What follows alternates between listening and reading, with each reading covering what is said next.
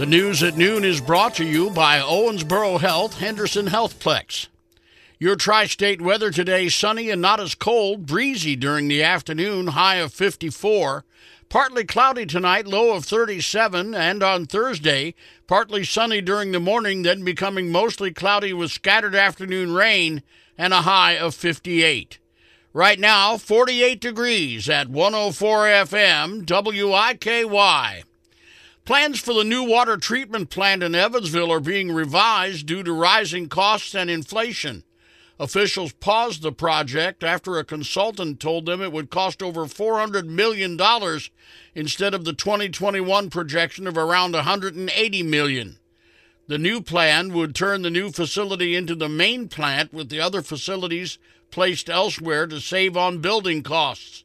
Evansville Water and Sewer Utility will seek approval of the new plan from the board on December the 12th. In the Mideast, another hostage for prisoner swap is set to take place today, and it could be the last for now if Israel and Hamas don't extend the ceasefire now in its sixth day. ABC's Justin Finch has more from Washington. The ceasefire is also allowing for more aid to enter Gaza, including 54,000 pounds of medical and food supplies from the U.S. The UN estimates nearly half of all homes in Gaza have been damaged or destroyed. But with a lack of health and sanitation services, the World Health Organization warns more people could soon die from disease in Gaza than from the bombings. Evansville Deputy Mayor Steve Schaefer is leaving city government as of today. Schaefer was the first and so far the only person to hold the position of deputy mayor, serving in that capacity since 2012. He was also interim parks director and Mayor Lloyd Winnecke's chief of staff. Schaefer leaves to join Garmong Construction as a vice president. The deputy mayor position will remain vacant until the new mayor takes office on January 1st. A U.S. Senate resolution honoring the life achievement of former IU basketball coach Bobby Knight passed Monday. The resolution celebrates Knight's 29 years at Indiana University, during which he coached 11 Big Ten championship teams and 24 teams that made it to the conference championship tournament, the last being an undefeated team to win the NCAA tournament in 1976. A ransomware attack hits the systems of hospitals spanning across 4 states. Ardent Health Services says that its systems were affected in 30 hospitals in Texas, New Mexico, Oklahoma, and New Jersey. Those hospitals, according to Ardent, have to divert ER patients and cancel non-essential surgeries. More from ABC's Elizabeth Schulze. Ardent saying in a statement that patient care continues to be delivered safely and effectively, but adding that it cannot confirm the extent of any patient health or financial data that's been compromised. In a separate incident, New York's Attorney General says that a data breach at a medical transcription service compromised the private information like social security numbers of up to 4 million people. With the expected spike in online shopping this holiday season, Vanderburgh County Sheriff's deputies warn residents about porch pirates. They've already struck a number of times and are likely to continue to do so throughout the season. Deputies caution that porch pirates tend to follow UPS and FedEx trucks and then swipe the packages as soon as they're delivered. You can protect your packages by bringing them inside as quickly as possible or asking a neighbor to take them inside. Installing a video doorbell can be a deterrent as well. Vanderburgh County Sheriff's Office has released more information regarding the shooting on Skipping Stone Drive Monday night. The homeowner explained that the male attacked him at the end of his driveway, which prompted him to fire his handgun in self-defense. The homeowner cooperated fully with the investigation and was not arrested. The suspect was taken to the hospital with a non-life-threatening injury. Earlier in the evening, deputies responded to a check welfare regarding a subject walking along Browning Road behaving strangely. The male is from Vincennes and had no known ties to the area in which he was found.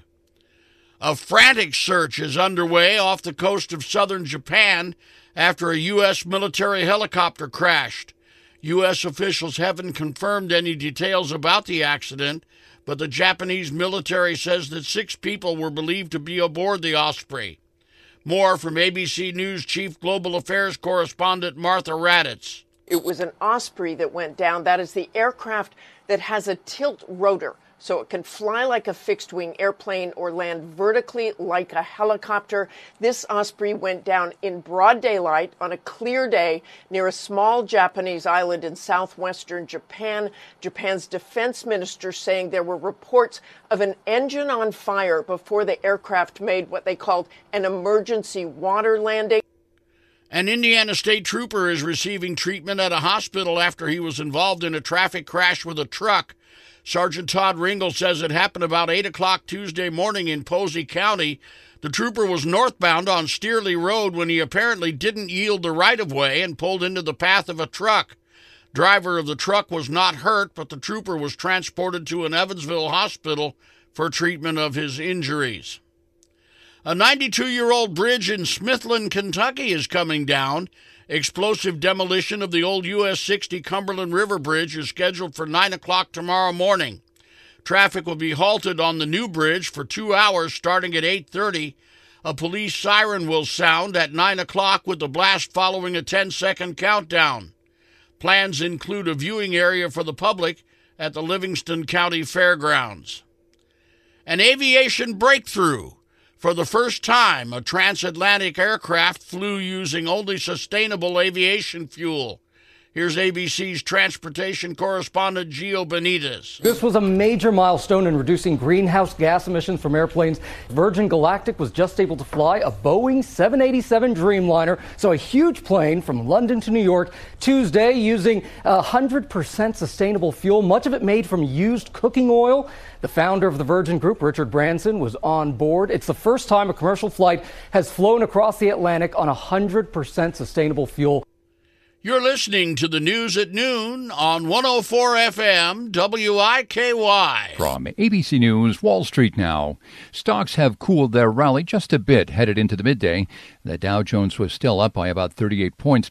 The Standard & Poor's 500 and the Nasdaq Composite were both higher by about 0.1%.